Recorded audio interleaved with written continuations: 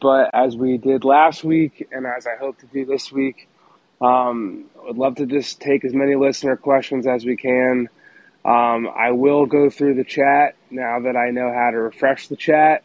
But this is an audio platform. We encourage audio questions, and I'm very pleased to be joined today by my good buddy Jeremy Woo, the NBA Draft Insider for Sports Illustrated.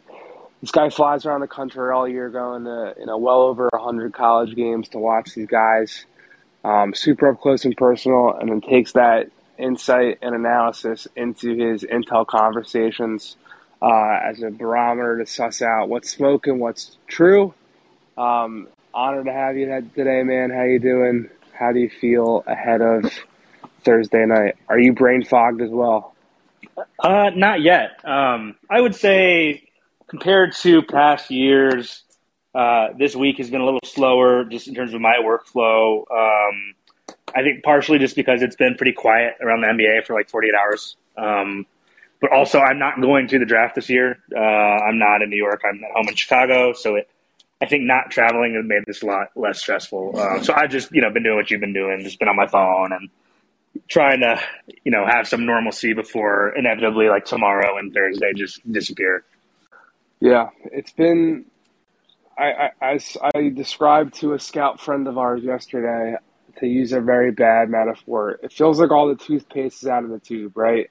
Like we know Utah is listening on Rudy Gobert. We know that John Collins is probably the most likely veteran guy to be traded. We know that DeAndre Ayton is looming over all this stuff. We know that Jeremy Grant is a potential trade candidate. We know that the Kings are fielding all these offers for 4. We know Portland's got various things they can do at 7. The top 3 we're expecting to go in some order, but we're just kind of waiting for the domino to actually fall. The first one, at least.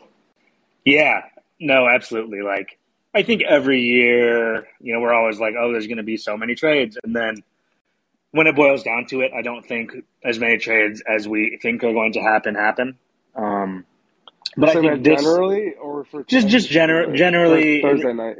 No, I'm saying in most years we are always like this, and then the trades don't happen. But I do think that this year it's a little bit different, just because I think the trade spots are at such interesting points in the draft in terms of kind of like who is available in terms of like 4 and 7. I think particularly is what everybody's curious about. The other thing with this draft, and I wrote this in the mock draft briefly, I think there's a little bit more uncertainty just about the very top.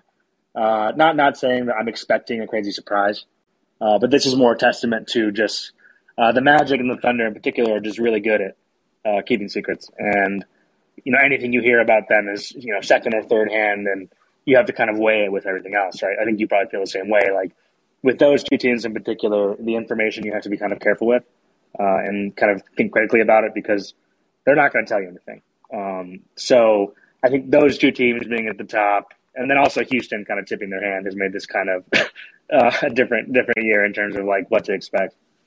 For sure. Okay, we are going to go right to questions. I'm sure we're going to touch on a lot of the hot topics that come, and we're going to go through as many as we can. And if we ever do hit a lull, we'll try to address the buzziest things that haven't come across our radar. So to get things going, we're going back to my producer, Zach Nadu. Zach, feel free to unmute yourself. Is this about the Mavericks? Hey, Jake. Thanks for taking the call. I'm very consistent. It is about the Mavs. Mavs Film Room actually retweeted your episode. So I think we got a lot of Mavs fans coming in here. So I'm going to ask a quick Mavs question. I hope also, sorry about COVID. Hope you're feeling better. Glad you're still doing this room. That's, I think, about to hit 300. Quick. So kind of a 2-pronged question. One, I've already asked you about Jalen Brunson. I just wanted to kind of confirm what you said before. Even though the Knicks are probably going to try and clear cap space, he's kind of Dallas's to lose, is what I've heard. And then the second is you reported about maybe an expansion of the Mavs-Rockets trade involving Christian Wood. And if any of that would involve the Mavericks, and if it doesn't, like what free agents the Mavs could actually acquire with that mid-level exception they have. Yeah, so the first about Jalen, it definitely seems like it's a 2-horse race, and I'm saying this as I can already see the posts being made. But like everyone that I've spoken to around the situation, just around the league, has been pretty confident that Jalen Brunson is going back to Dallas, and that the only threat looming is New York. And obviously, they just signed his dad to be an assistant coach under Tom Thibodeau. But yeah, even with the salary number that I reported today, a Bleacher Report, I've heard from several people now that $25 million is the average annual salary. I think I said this on call-in shows in the past, but I've been working under the assumption that that's going to be like John Collins type value is going to be what he ends up getting offered. But it does still sound like Dallas is going to, they're by far the leader in the clubhouse to retain him. I've even heard that he has told, former teammates and other and current teammates that like it's kind of basically a done deal. I'm not saying I know it's a done deal, but there's definitely a lot of confidence that he'll be back. To the trade, maybe Jeremy's heard similar things. I've heard it's mostly going to be just Houston like taking the ball from here. And they can kind of figure out, just like how New Orleans and Memphis agreed to that deal last year. I think it was the 10th pick for the 17th pick. And then it ultimately, if I remember correctly, ended up fully expanding into like a 5-team trade. I'm not saying it's going to get that big, but I think Houston's going to be the team driving any expansion of that. Could the Mavericks get involved in further capacity? Yeah, because it's a deal that's agreed in principle and it's not finalized yet. But I think most of the alterations are going to come from the Rockets side. Woo, you got anything more on those two topics? Nothing super specific. I would just say on the matter of Houston, like when they picked up that pick, I don't think they were like targeting one specific player. I just think they're an organization that values just having options. Last year sort of did similar things moving around, and I think that. If you have the opportunity to, particularly in a trade like this with a lot of different smaller contracts, if you have a chance to, see if it can enable you to do anything, I think you just wait. So, I wouldn't necessarily take it to mean anything crazy is coming. I just think that, they'd be kind of remiss to not do that. Most things are going to process later. I think in the case of most transactions this week. Before we get to Nick, thank you, Zach, for the question. I'm going to try to keep everyone to one question and keep this moving. We got 8 callers in the queue so far. I'm sure we'll have more. And I also wanted to quickly, before we get to Nick, I just saw the report from The Athletic that John Wall is going to opt in for his deal and that they should find a solution to his tenure in Houston soon. I wrote I think about a month or so ago already now that if John Wall is not traded by free agency, which seems pretty unlikely, right? That the Rockets are probably going to be able to find a buyout agreement. I believe that still to be what John Wall would like. So we'll see if that does come to fruition. If that introduces another point guard on the point guard carousel this summer. Nick, how are you? Hey, can you guys hear me? It's a little windy, but we can hear you. Yeah. I'm sorry. It's a windy day in the city of Boston. But real quick, I know the season just ended for us, but have you heard anything about the Celtics? Like, Brad today talked about getting a bench scorer. There's like Horford extension, Grant Williams extension. Just anything like that. Thanks, Ben. You got it, Nick. For Boston, they're definitely a team that has been mentioned as making calls. I don't know how serious the calls are, but to try to find a pick in the first. I think ultimately for the Celtics, like what they can overall do, I think they are going to look to make changes here in terms of like they're not just satisfied with this unit and how they lost the finals. They saw some things that they can improve on. I think they have credence from ownership to make some changes. If Boston is able to trade into the back end of the first, Jeremy, or somewhere in, like, have you heard any intel connected to them, guys that might be looking at positions that they kind of are considering? Yeah. I've heard they've called about trying to move up into the first, and I also think it's possible that they can move up just like, from 53 into the 40s, like something small like that. I haven't heard anything. It hasn't been like super, super loud. And I don't know exactly like what they are dangling here. But I do think it's possible that, they try to come in and, considering I think this is the case with a lot of teams, considering that, it's a team that's expensive and going to keep getting more expensive.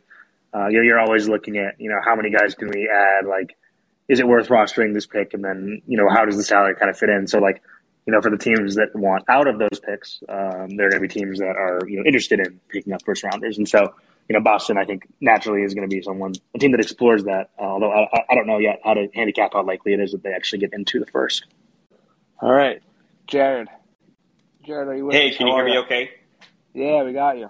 All right, perfect. So in your tweet, you mentioned that the Wizards are looking for a veteran point guard with, shopping around that 10th pick.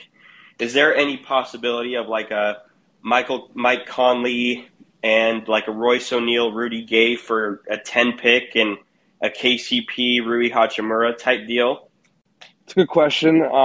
Jeremy and I definitely have spoken off air about Washington's quest for a point guard here. I mean, they've definitely talked to Sack about getting to 4 in, the thought of potentially adding Jaden Ivey. I think Jeremy and I both don't really think that's really so doable for Washington, right? Like, it seems like they got a bit of an uphill battle to get to 4. Yeah, like, I think if you look at, with the draft every year, we hear about people trying to trade up, and then you think about, like, what trades can actually work. And, like, I think Washington, I know they've called around about certain things, like, I don't know how realistic it is that they could actually get Conley, but I think that's someone who, like, could make sense. But if you just look at what they have, I mean, I don't think Porzingis on that current contract is going to have any more takers than he did, when they got him. I don't think the Kuzma market is super hot. I mean, like, they could offer Kuzma, to people, and that's something that might be appealing. But if you look at how they've drafted, past few years, I mean, you've got Hachimura, you've got Avdia, you've got Kispert, 3 guys who were first round lottery picks over the course of 3 years, but none of them has really like sprouted legs, in the NBA to the point where you're like sure of what you're getting with them, right? So like, any package of those guys and Kuzma, like, I don't know if that gets you to 4. So like, my gut feeling is it's more likely that the Wizards would look to move back or out. Like, I just think it's more feasible for them to improve their rotation using this pick than it would be to actually move up, although it's a kind of a nice idea. Like, unless they're willing to put future first on the table, I don't know how they actually move up. Yeah, and like, just because they're chasing a veteran point guard at 10, like, that doesn't mean that's also what they're going to do. Like, I think there's also very much a realistic scenario where they take a guy at 10, and Giant Davis has been mentioned there a lot, right? I think you've mocked him there several times. So I mean, they're clearly focused on looking at bringing in ball handling help to Washington. I know Tommy Shepard said something yesterday about them being comfortable playing Bradley Beal at point guard. But, I mean, look around the league. Like, with the Jalen Brunson stuff we talked about to start this conversation, I mean, with Jaden Ivey potentially going 5 to Detroit, like, a lot of teams, it seems like, are very comfortable building teams with multiple backcourt options and multiple, lead ball handlers. Yeah. It's going to be interesting to see. Because the other thing is, like, just the market right now just doesn't seem, when you look around and think about who could they get, like, Conley is one name, but, like, I don't know how hot the market is actually in terms of like players who would fit the bill with what they want to accomplish. Yeah, definitely. All right, Joe, how are you? Hey, what's up, y'all? Thanks for hearing me out. Jake, I hope you're feeling okay. Red, you got COVID. That sucks. It's all good, man. Appreciate it. I'm a huge Pelicans fan, and I really love the draft. And they've been like all over the place this past week and a half with Gavoni reporting that we're like talking to the Suns with maybe like Cam Johnson, and then OKC at 12, maybe Washington at 10. And it's been kind of tough to cut through the noise. And so I looked to Vegas for some stuff, and like odds to go number 8 overall. It's like Keegan Murray is the favorite, and then Jaden Ivey is actually the next most likely, and then like Mathurin, Sharp, and Dyson are all around the same. I was just wondering if you had any, advice to share about a Pels fan trying to figure out what's what. Thanks, y'all. Yeah, you got it. I've definitely heard that, as I wrote today at BR, that Mathurin and Dyson seem to be the top two targets for New Orleans are at 8. That's what teams picking behind New Orleans are under the impression of. And if those two guys aren't there, then that there could be a trade down opportunity. Does that align with what you've got, Jeremy? Yeah. Like my understanding of this is that, look, I think you can kind of look at it and kind of see what type of guys that they like. And the two guys you mentioned, Mathurin and Daniels, I think kind of fit. I don't think they're in a position where they have to take someone that is going to have to contribute anytime soon. If you just consider, the roster that they have and the success that they just had, they have guys who they need to get minutes for and develop and, continue to build. I would keep an eye on, also you've got, Shaden Sharp potentially there, someone who I think they'll look at as like a, long view pick. They've had all these guys in. Ousmane Dieng is a name that's been rising sort of in the talks that I've had with different people. He could be in that mix for 8 and 9. Jeremy Sohan in the mix, 8, 9 with those teams. So I think they're in a position where they'll probably wait and they'll see, who falls there. And if it's not someone they really love, I think they, could look to move back. I mean, you also have to consider that Portland being in front of them is a potential trade spot, right? So, if OKC trades in front, it kind of affects who's there at number 7. But if Portland stays at 7, depending on who the 7th pick is, then whatever market there was for the 7th pick for people trying to trade up then shifts to New Orleans, right? So, I think they'd be remiss to not, wait until they're on the clock and at least kind of see if anyone calls. Just because, again, with the position they're in is so flexible in building that if they think they can trade back a little bit and someone they want is there, it's worth thinking about. So they're a team that's I think definitely tough to peg just because they have a lot of options available. When I try to make a bit of a mental mock for when I have conversations with people, I tend to put certain because I don't do a mock draft like Jeremy does. Fortunately, I'll have to stake my claim publicly to what I'm thinking, but I do kind of do sometimes a mental, all right, 4 or 5 could be Keegan or Ivy, depending on how it falls, depending on trades. With 7, to Jeremy's point, I'm pretty confident that pick has a very strong chance of just being Dyson Daniels, regardless of who's there. He's someone that it sounds like Portland really likes, in addition to some other people that they've been doing a lot of intel on. And Atlanta is a trade candidate there with the John Collins talks. Apparently, I don't know if that's going to get done. It seems like both Atlanta and John Collins and Portland have various other things on the table. But in that scenario, I've been told that, and a lot of teams are under the impression that the Hawks will be looking to get Dyson Daniels there. So if Mathurin and Daniels do go 6 and 7, then I do think there's a really strong chance that the Pelicans look to make a trade there. Buffalo, how are you? I'm good. Can y'all hear me good? What's up? Yeah, we got you.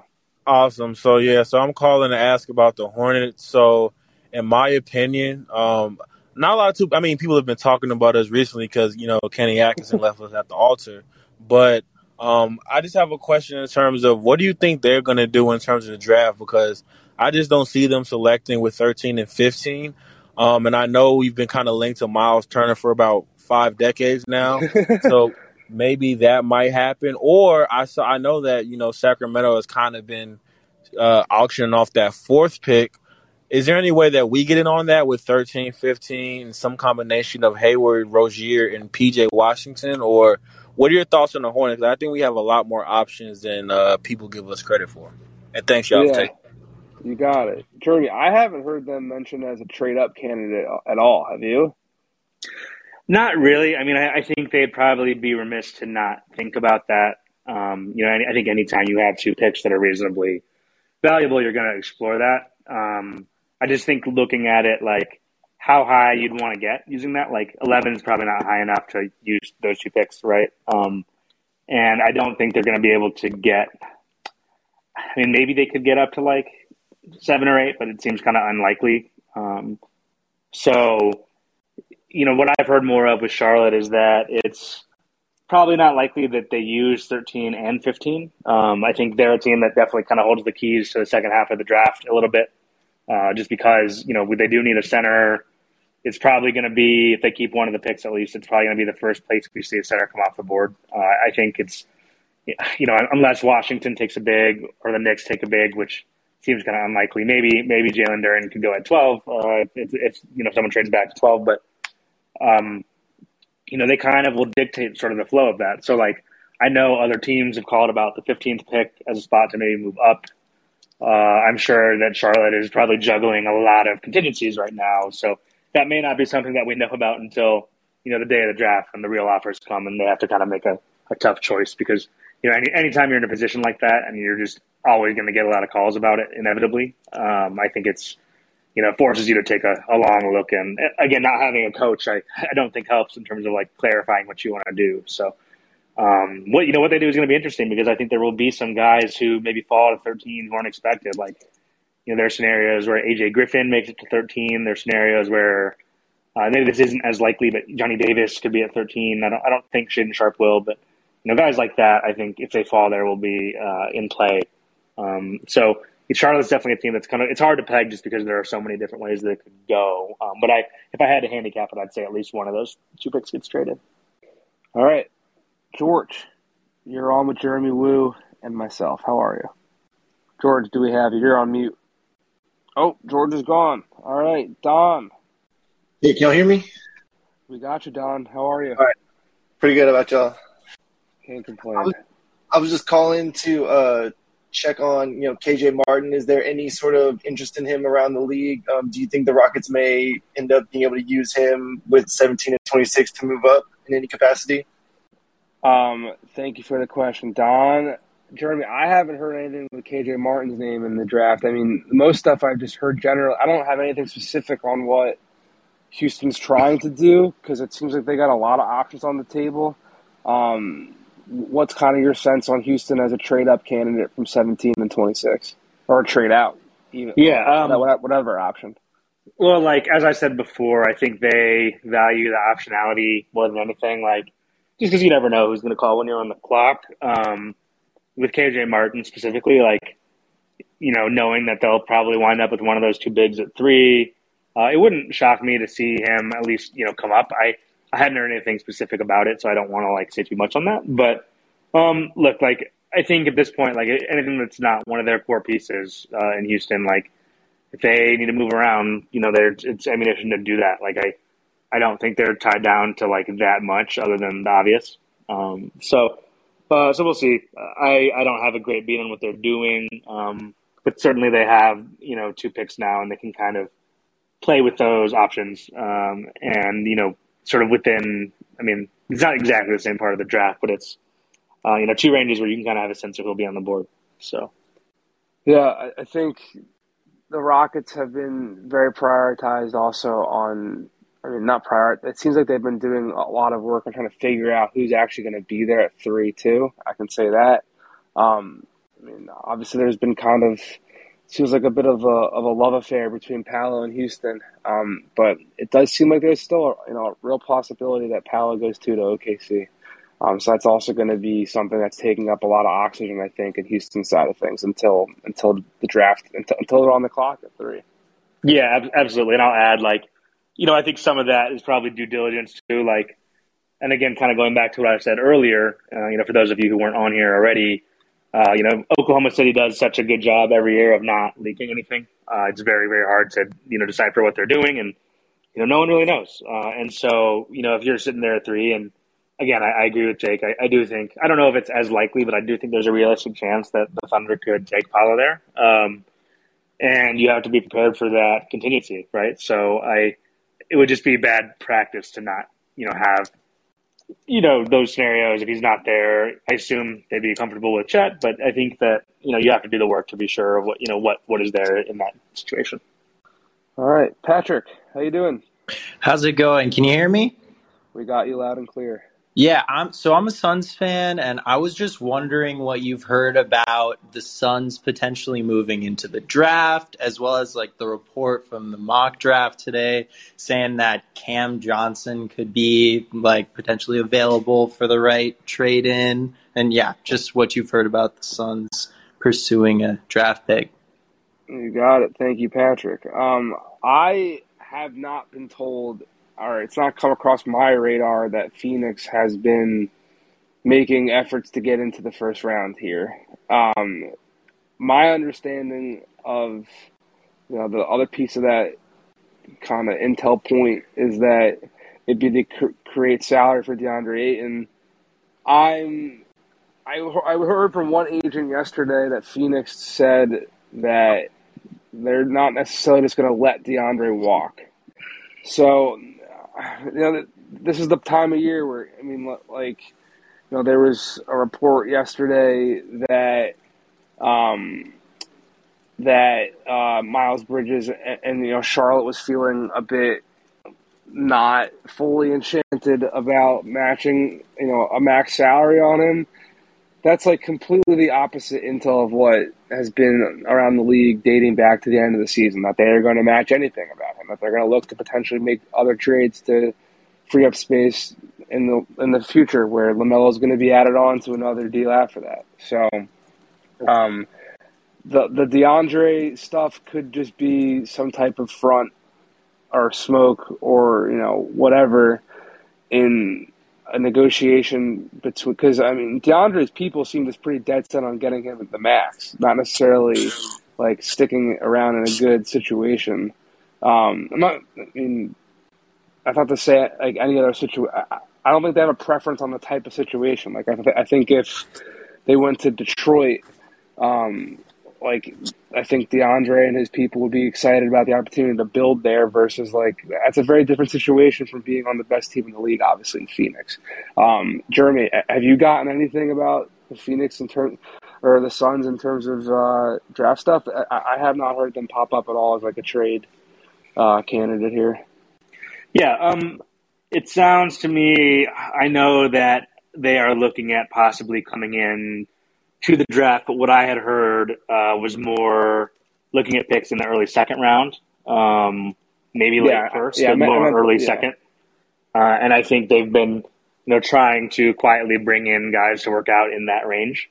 I don't know. Again, they have to actually get the pick and what they can use to do that. I don't know. And with Cam Johnson today was the first I had heard of it. It would make sense that he's somebody who is getting more expensive and. And he's already 26, so he's a little bit older for player on a rookie scale deal. So it would make sense that they would explore that. Maybe another contender wants to have one more cost controlled year of him and then have to deal with paying him. But yeah, I think it feels more likely to me that they would do something smaller like that. And as far as Ayton, I think that. If they actually do trade him, I think it'll be a sign and trade. It's not going to be for nothing. They're going to want something out of it. And obviously, as Jake alluded to, if they're trying to get max money, they have to find someone who's going to agree to do that before they can sign it. Yeah, I haven't heard anything about Phoenix trying to get into the lottery. If they're a team that trades in with Miami or they get into the top 40, because the top. I saw someone wrote this today. I forget who. But, the top of the second round and pretty much all the second round, it sounds like it's just going to be loaded with trade activity because teams are going to want to be signing guys to two-way contracts. And, a lot of guys are going to be resistant to that. A lot of guys are going to be picked, maybe higher than they would have because they are amenable to a two-way. There's going to be a ton of activity. There's teams like Minnesota has got three second rounders. There's going to be a lot of picks changing hands in the second. Andy, how are you? Doing well. You hear me? We got you. Terrific. Nuggets fan here. Just you've mentioned that Brogdon Monte and Barton are on the market. I'm wondering if you're hearing anything about that, and maybe if Brogdon is a potential target there. I have not heard the Nuggets linked to Brogdon at all. I haven't really heard any teams linked to Monte Morris, just that he's available. People have suggested that maybe there's a way to get him to Washington. because, obviously, like we talked about, they're looking for a guard. But the Nuggets have 21 and 30, so they can do a lot. They got a lot of options here. I know when we talked about it off air, Jeremy, you thought, just like I did, that maybe trading for the 30th pick was to find the point guard who would replace Monty Morris. Where do you kind of stand on what you're expecting from Denver right now? Yeah, I think they're in a position where they, again, it's all kind of about flexibility here. And, I think, I don't know if 30 was for a specific player, but I know that, they feel like there are good options in that range, which, I do too. I think it's, again, I've talked about, in different places, sort of the shape of this draft where, for me as someone who does rankings, it was very hard to do. And even then, I published this last week and I'm still wish I could change it because I still am overthinking it. But the whole 16 to, 45 could be debated, in my opinion, so many different ways. And so naturally in a draft like this, a pick like 30 where you're sandwiched, even 27, 28, 29, 30, you're sandwiched in the middle of those guys, but you are going to like someone who's there because everyone's opinion is different and you're going to get them on a cost-controlled contract. I think that's pretty valuable. And so, I would expect them to look at options. I don't know if they're done trying to make moves. But definitely if you look at, who they have coming back and what they need, I get the sense having more size in the backcourt is going to be helpful. Last year you saw when Murray was out there, their backcourt struggled a little bit. It wasn't the strength of the team. So, if they have to move someone they already have to, get bigger and taller and, better defensively or whatever, it wouldn't shock me. Okay. Halfway through, we've been killing it with calls. We got 15 in the queue. Monty, before you go, I do just want to check in the chat real quick. Sorry to give you a little tease there. Okay. We're going to run through these. How likely are the Knicks to move up? We don't really think, that's really realistic, right? Yeah, I've been skeptical of the Knicks trade up stuff from the start just because they don't really have anything on the roster that anyone wants in that way. I don't think they're going to trade RJ Barrett, and even then, they really don't, have a lot to show for the last few years of roster building in that front office. Julius Randle, I think you could argue, is kind of like a negative trade asset right now with 4 or 5 years on that, I guess 3 years and the option left on that deal. I don't think they're going to get him out of there. So, and if you do, you have to attach stuff to him probably. So, that's not going to get you up. I don't know if they'd want to trade Obi Toppin. I don't even know how high that would get you. If the Knicks are going to trade up, it's got to be futures, I think. And, I'm not going to say they wouldn't do it, but I don't think it would be very wise just knowing how unstable, things tend to be there. That'd be a huge gamble. That could backfire. So, I don't see them moving up. I think it's more likely they do something different with number 11. But I also do think that there's a chance somebody falls there they don't expect and then they walk away happy. We'll try to run through these pretty quickly here. Is Jabari a lock at 1 from Mario KC and Ducklet with a Magic move down from 1? I'm fully expecting the Magic to stay there and take Jabari. I'm not saying it's a lock, but I think Woo and I both have been kind of expecting him to be the guy there since the lottery broke the way it did. Yeah. I personally am, I'm a huge Jabari proponent. So to me, it's not hard at all. But I think, look, even if they hypothetically did take Shaq, I don't think they would. I think those types of trades are so complicated to negotiate. I think they just take the guy they want rather than play games. I think that's just kind of like how I would expect it to go down. But I think it's right now. I would say it's probable if I had to handicap it. I feel fairly good today about him being the number 1 pick. Again, something crazy could happen in the next few hours, next 24 to 48 hours, and we don't know because those front offices are guarded. But to me, it would probably be a surprise if it were not him. But again, we'll see. I wanted to go Jabari and Paolo 1 and 2 from a fun observer of the league standpoint, being that I'd be really curious to see what Houston does at 3. They've been people in and around Houston have been saying nonstop pretty much all year that they're going to be happy with one of these big 3 guys. But I'd be curious to see what they would do if that was their spot at number 3 with Jabari and Paolo off the board. a lot of comments about me having COVID. Appreciate it. We're hanging in. Any idea what Miami is planning? I mean, I think Jeremy and I are both under the assumption that their pick is available to be dealt or to be moved back. Obviously, a lot of speculation around the league about what could happen with Duncan Robinson here. Jeremy, do you have any clearer picture on what to expect from Miami as we get closer to Thursday night? I don't. I think they're another team that does a pretty good job of not leaking stuff. I think I wrote this in my mock draft yesterday. I think there's like a fairly decent chance that they're open to trading that pick just because the Heat are very good at maybe the best team in the league at finding talent undrafted. I think obviously there's value in having seconds, so maybe they could move back off that and pick up seconds if they want instead. But I think they'd look at that just because knowing that they're going to be a tax team at some point, like it's an expensive roster and it's not getting cheaper, and they paid Duncan and they probably wish they hadn't done that.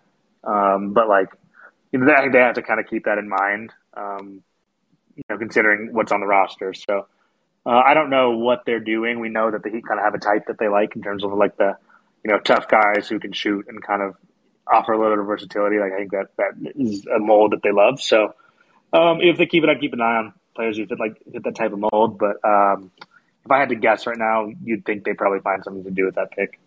It seems like a good way to free up a little bit of money.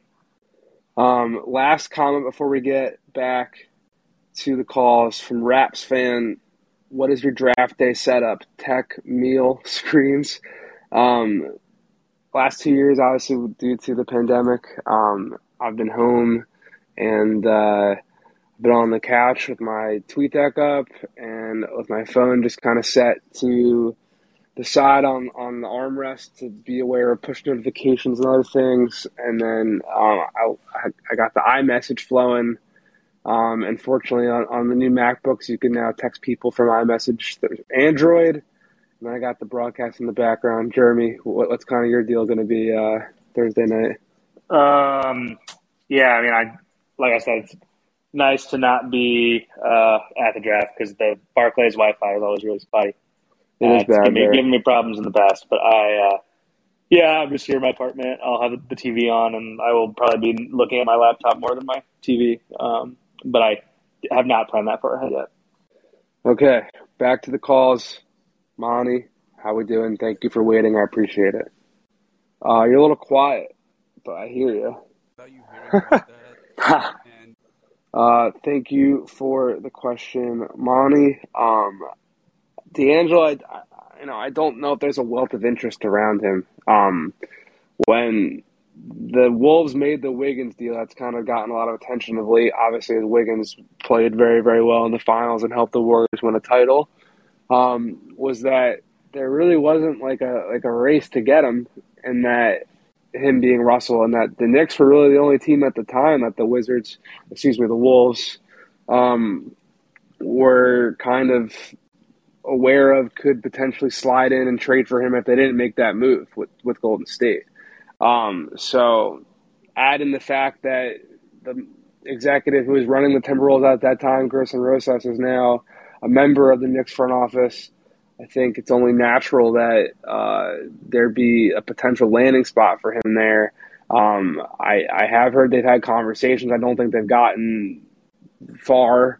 But honestly, I think the Knicks main goal right now is to try to trade out for Jaden Ivey and then explore what other things are there on the table at 11. But the Wolves could be. The fact that D'Angelo is an expiring deal, I don't think they'd want to take back the long-term money that the Knicks would probably have to send out the door to meet the salary of a deal. What's kind of your understanding of it seems like Ivy seems to be, like we've talked about already, not really likely a candidate, but it seems like that's kind of their North Star at what they're trying to do here right now. Yeah, I'm sure they'd love to do that, but like we said, I don't know how realistic it is. I guess in the context of Minnesota, with Russell, that's trading him as their pathway to getting a third max player, and I say that because I think we can assume Anthony Edwards will be a max player pretty soon, by the time he's on the next deal. So, but they have a window. I'd note, there's a window here for them to be aggressive because it's the last year of his contract. I think they have all their futures as far as I know, if I remember right. Mm-hmm. I'd have to double check, but there's a window here for Minnesota to get good. And this is just, I know nothing about this. I'm just speaking, looking at the situation. A window for them to get good before Anthony Edwards gets to his second max deal. While Karl-Anthony Towns is, 2 years away from free agency, thinking about maybe what he'll do in free agency. So basically, window to get good, convince Towns to stay, then Edwards becomes a max player. And right now you maybe pick up another, guy who's, Russell obviously is fine, but maybe someone you can upgrade from using that salary slot. So I think it'd be pretty smart of them. And, knowing Tim Connolly, he's always, thinking about those types of things. So I would expect them to look into, what they can do with that contract to, actively improve the team. Trae Young in the building. Trae, are you with us? That was a terrible joke if you didn't realize that I was talking to you. Can you hear me, though? We got you, Trae. How are you doing? Got you. I was just wanting to ask if you knew anything about the Grizzlies. Are they, trying to trade up for anybody, or are they trying to trade anybody within the team, or just what their plans are right now? Thank you, Trae. I could take that to start. Go for it, man. Yeah, I've had multiple teams tell me that the Grizzlies have, are looking to, trade up into the teams. I know that they, I don't know how likely it is because this is something I heard, last week, so that could be old news. But in all these negotiations, I know they've been trying to keep number 29.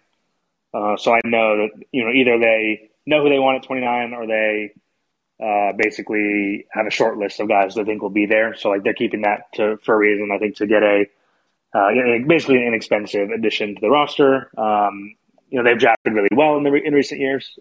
So I think that in terms of moving up, so I think 22 is probably on the table. And I've heard DeAnthony Melton come up as somebody who they could dangle, to try to get up, just because I think Memphis is very, very cognizant of the fact that their team is really good right now, but B is going to get more expensive pretty soon, right? And this is the problem that it's a good problem to have, but it's the thing that all young teams go through is you hit a certain level of success, and you have Ja, who's going to be a max player, and Jaren Jackson is about to hit his first big contract, so they have to think about these things. And so you can be proactive in terms of using what you have now to keep it kind of moving forward and keeping the back half of your roster kind of cost controlled. I think it's smart.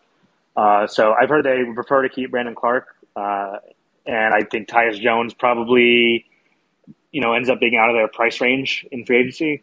So I think point guard might be something they look to address, through the draft if it becomes a good option too. Yeah, and Memphis is definitely looking to move up, just like they did last year. However, I was told and have continued to be told that they don't have much cooking in that regard. That could obviously change. I'm planning to check in on that again tomorrow. But for now, I've definitely heard, sure, they've made calls, but there aren't a lot of teams right now, I've said this before, that really seem keen on moving down into into any range, moving down at all, if it doesn't bring them back a veteran player right now. That seems to be the cost across the board, whether it's Sacramento or Portland, or you go down the list, when there was talk about Charlotte at 15 or whatever. I just don't see it. Right now, we're in a place in the league generally where there's a lot of teams who want to win. There's a lot of teams who are up against the tax, and there's a lot of teams who are trying to balance, maximum salaries, like Jeremy kind of alluded to.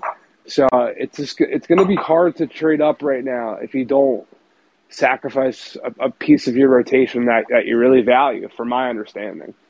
C, how we doing? What's good, man? Get better. But anyway, heard about the DeJounte report today for the Hawks. So what's looking more likely? Kind of like another sign and trade for another wing player in addition to the 8-1, or the trade up for Ivy? What's looking more likely for the Hawks? So I've been told that the Hawks definitely have had conversations with Sacramento about 4. I've been told also, though, that the 4th pick is not really an option in the deal for John Collins. Like, it's not going to be John Collins for 4. So for Atlanta, the other side of that all is that, like, yeah, they've been linked to Ivy for sure. And, they were in on CJ McCollum trade talks, and they had someone sent it to me earlier today, and I was like, oh, yeah, I forgot about that guy, and I meant to write it in a story. But even like years ago, they were in on the Drew Holiday conversations back with New Orleans before he went to Milwaukee. They've had an idea of pairing Trey with a more dynamic, backcourt tandem teammate. But they've also clearly been poking around on Rudy Gobert and DeAndre Ayton. Someone I talked to yesterday said that Ayton might not necessarily be the preferred big man for Trey. There's obviously, it's not obvious. It's been known that Trey and Clint Capella have a pretty good relationship and connection on the court as well. And it seems like Trey would prefer to play with more of a lob threat type guy than like a DeAndre Ayton. That's kind of the breakdown on what I've got. And obviously they got the 16th pick as of now, and they have been linked to wings there. But Jeremy, I think the wings being linked to them is more about like the talent available there than necessarily like positional need or what the Hawks are looking for, right? At 16, yeah. I feel, pretty secure that the Hawks won't take a big at 16. Like, seems unlikely. I think it'll be a forward or a wing, I guess a guard. That wasn't like a super riveting statement I just made, but you hear them pop up in. I don't know how realistic it is they can go get like Gobert, but that's something people have talked about for a while. So I just think Atlanta, it does seem like Collins will move. So like, I think someone they could look at, like Tari Eason in that range is like a natural, positional replacement if they keep that pick, whatever. I think if Jalen Williams falls there, I think that's probably a pretty good fit for them. Like, I think they're, hoping to grab a ball handler, like you said, to kind of play off Trae Young. So I think it kind of vibes with the idea of, if they traded after 4 for Ivy or, they had been connected to 7 at one point as well. I don't know, where that stands now. But definitely Atlanta's a team that kind of, I've said this to Jake, is that it's kind of, I think they're kind of one of the teams holding stuff up just because in terms of like teams that are actually incentivized to trade actual things like, Collins or Herter or whoever, or the 16th pick, like, those things, they can only go one place or two places. So, I'm curious to see what they do. And it's always a big domino game, to see. And it's either that or a Gobert trade probably that's going to, set off the next array of moves, I think. All right, this is a warning to Jeremy, to myself, and to all the callers. We got a hard out at 5 Eastern here. We got 12 calls in the queue. So we're going to try to go as quick as we can. Info dump, but also keep it moving. Rahul, what do you got? Hey, what's the latest on the Westbrook fight? Have the Hornets or like Pacers or someone is there more info regarding them? Thank you, Rahul. I have not heard anything significant on Russell Westbrook in a long time. I think Kevin O'Connor wrote at The Ringer that the interest from Charlotte is real.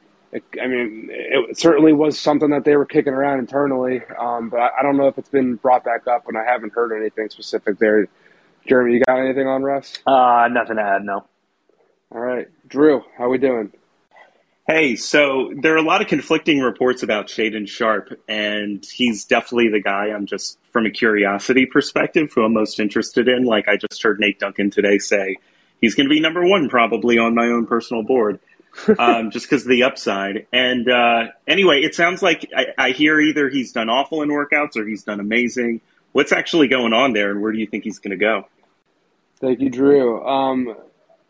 I've talked to coaches from the workouts from several teams, the pre-draft workouts, that have all talked. They said the same things consistently. I don't want to say too much to dog a kid's value, but just that not an exemplary performance.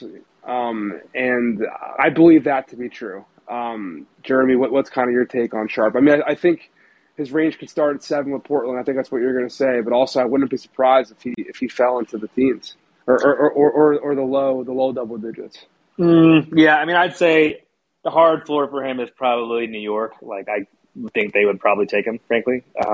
If he got there, it would be a surprise, but Look, I mean, I think that with him, the whole time has been it's easy to watch tape and like look at his skill set and be like, oh, that guy could be really good. Like what we don't know is how he performs in adverse situations, how he deals with pressure. And to the credit of his camp, they've put him in. Some of the workouts he's been in have been 3-on-3 rather than 1-on-0. So I think there are still concerns about the motor and the competitive aspect of what he brings, but there are no questions about like what the upside could be. So I think his range is still like fairly stable in the lottery. I think probably Portland is probably the first team that would like, and maybe Indiana, but probably 7 is where his range starts, and 11 is where I'd say it ends. And to Nate Duncan's thing, I've heard a couple people say, yeah, he's got the talent where if he played at Kentucky, he might have been in the number 1 pick conversation, but he didn't play at Kentucky, so that's what makes it so difficult. AJ, how you doing? Fantastic. I'm a Pacers fan. Just curious, obviously the Pacers have been in countless rumors at this point. Is there anything solid you guys are hearing about not only Brogdon to the Wizards or Knicks, but also trying to move up to 4? I keep getting that Brogdon into the Knicks and Wizards as possible. I don't think the Wizards really have a ton of interest there. New York, I think, is potentially real, but it's all tied. These are all options on the table, right? Like, just like how the Knicks are linked to Brunson and they're linked to Jaden Ivey and they're, could be a Mike Conley team. Like, these are all different dominoes that are on the table, and we just got to kind of see how they fall. I'm fully expecting the Pacers at this point to stick around at 6, and it seems like Mathurin might be the guy there. Jeremy, what's kind of your read? Yeah, I'll say I think the Brogdon contract as he approaches 30 is not a super great trade asset. So, like, the idea that they would trade that and get actually upgraded is probably not necessarily guaranteed. Miles Turner probably has more value on the trade market. I think I thought maybe they trade up. Like, I know the Pacers love Keegan Murray. I think that's sort of known. Whether they could actually get to 4 to do it, I think it'd be a steep price. And then also if you factor in that Sacramento and Indiana just made that last trade and their rosters haven't changed that much. So they already kind of know who each other likes, right? So it seems kind of hard that they would run that back, unless the Pacers decide they want to give up Duarte now, which I don't think they did the first time, and I don't think they want to now. Then you're talking about future first, and I don't know if that's likely either. So my guess would be no trade from 6 to 4, but I could be proven wrong. All right, we got 5 minutes left. We're keeping it rapid. Josh, how are you? What's going on, guys? How you doing? Big fan of both of you. Jake, hope you feel better, man. Thank you. What do we got? Quick question, and I'll keep it brief. Just wanted to see what you guys are thinking about with Danny Green in the 23rd pick. Who are the Sixers targeting? What veteran could they potentially get for that package? And then also in free agency with the mid-level. They've definitely been linked to Eric Gordon for sure, and they've been linked to Peter Tucker. I know I saw Brian Windhorst just put that out on ESPN, and I kind of was annoyed that I got a little beat there, but shout out to Brian. In terms of the trade options for 23, it's been quiet. I've been surprised I haven't heard much more outside of Eric Gordon in terms of guys that they're looking at. Jeremy, do you have more than me? That'd be actually helpful to know.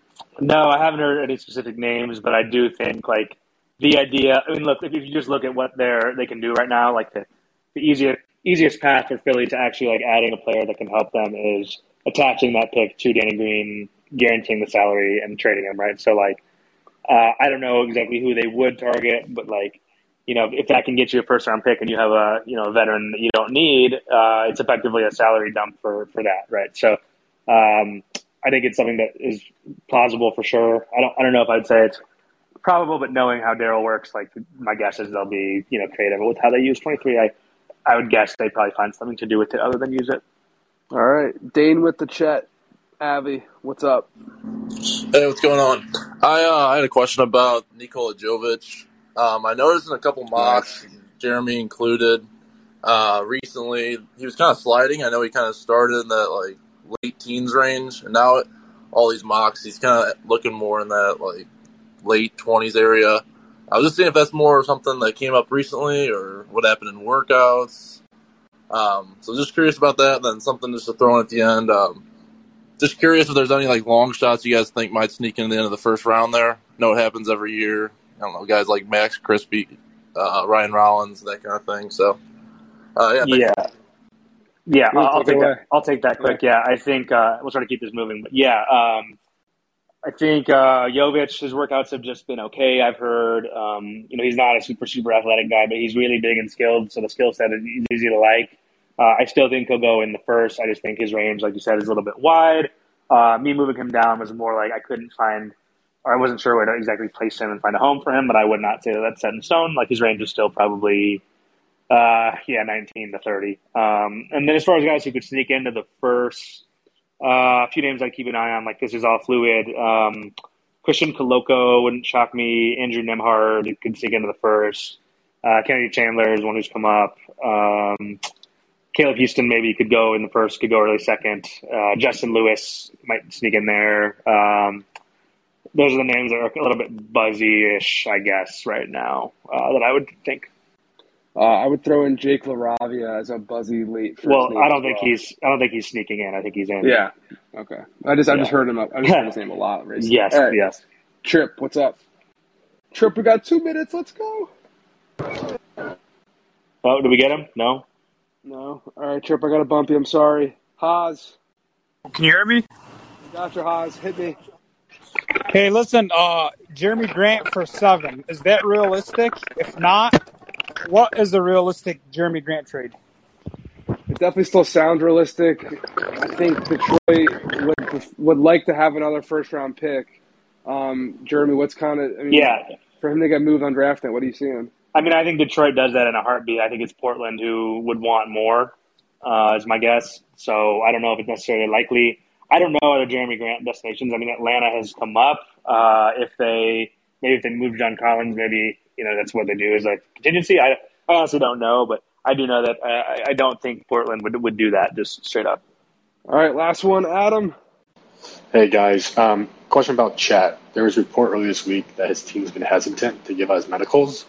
Does any team have his medicals? He didn't go through the heart screening, and it seems like there's some steam with Paula going to Thunder now. Just kind of some bad vibes, like chance he might fall at all. It seems like no one has his medicals, and he has a weird body. So we only have 1 minute to talk about this, so we can keep it super quick. And Jake, you can just chime in after me here. But I think as far as we know, because Jake and I have talked about this behind the scenes, as far as we know, I think Orlando and OKC have the medical information. That's pretty standard practice if you're a top prospect. You're going to limit it to who you want to take you, or the teams that you want to go to, who's going to take you. So as far as the heart screen, I actually don't know if that's true. I never confirmed what he did and did not do, so I can't speak to that specifically. But it's such a delicate issue that I have known about these things happening in the background, but I've just avoided talking about it because I don't think until we have facts, it's not really worth reporting, in my opinion. Yeah, it's very difficult to talk about anything medical that could really impact the player's status because this is me definitely saying too much, but I will say that people in the league are talking as much about why that rumor has been going around as much as to see if it's credible. I'll say that. You can read between the lines. But yes, my understanding has been that Orlando and OKC have access to medical information. That's not exactly like a foreign concept. Go back, the first thing that comes to mind, Joel Embiid back in 2014 only gave his medical to a couple of teams. Teams picking one, and then I think Philly and the Lakers and Boston. There was a gap at 4 and 5 with Utah and Orlando. They didn't get access to his medical info because he didn't want to go there. So I don't think it's anything out of the ordinary. Jeremy Woo, thank you so much, man. This was awesome. Thank you to everyone listening. We had over 400 people pretty consistently. We appreciate you. We might be back before the draft. As of now, I've got a show scheduled with Seth Partnow after it on Friday to kind of break it all down. But we'll keep you guys tuned in. Thank you as always. Take care, stay safe, and talk soon. Thanks, Jeremy. Thank you.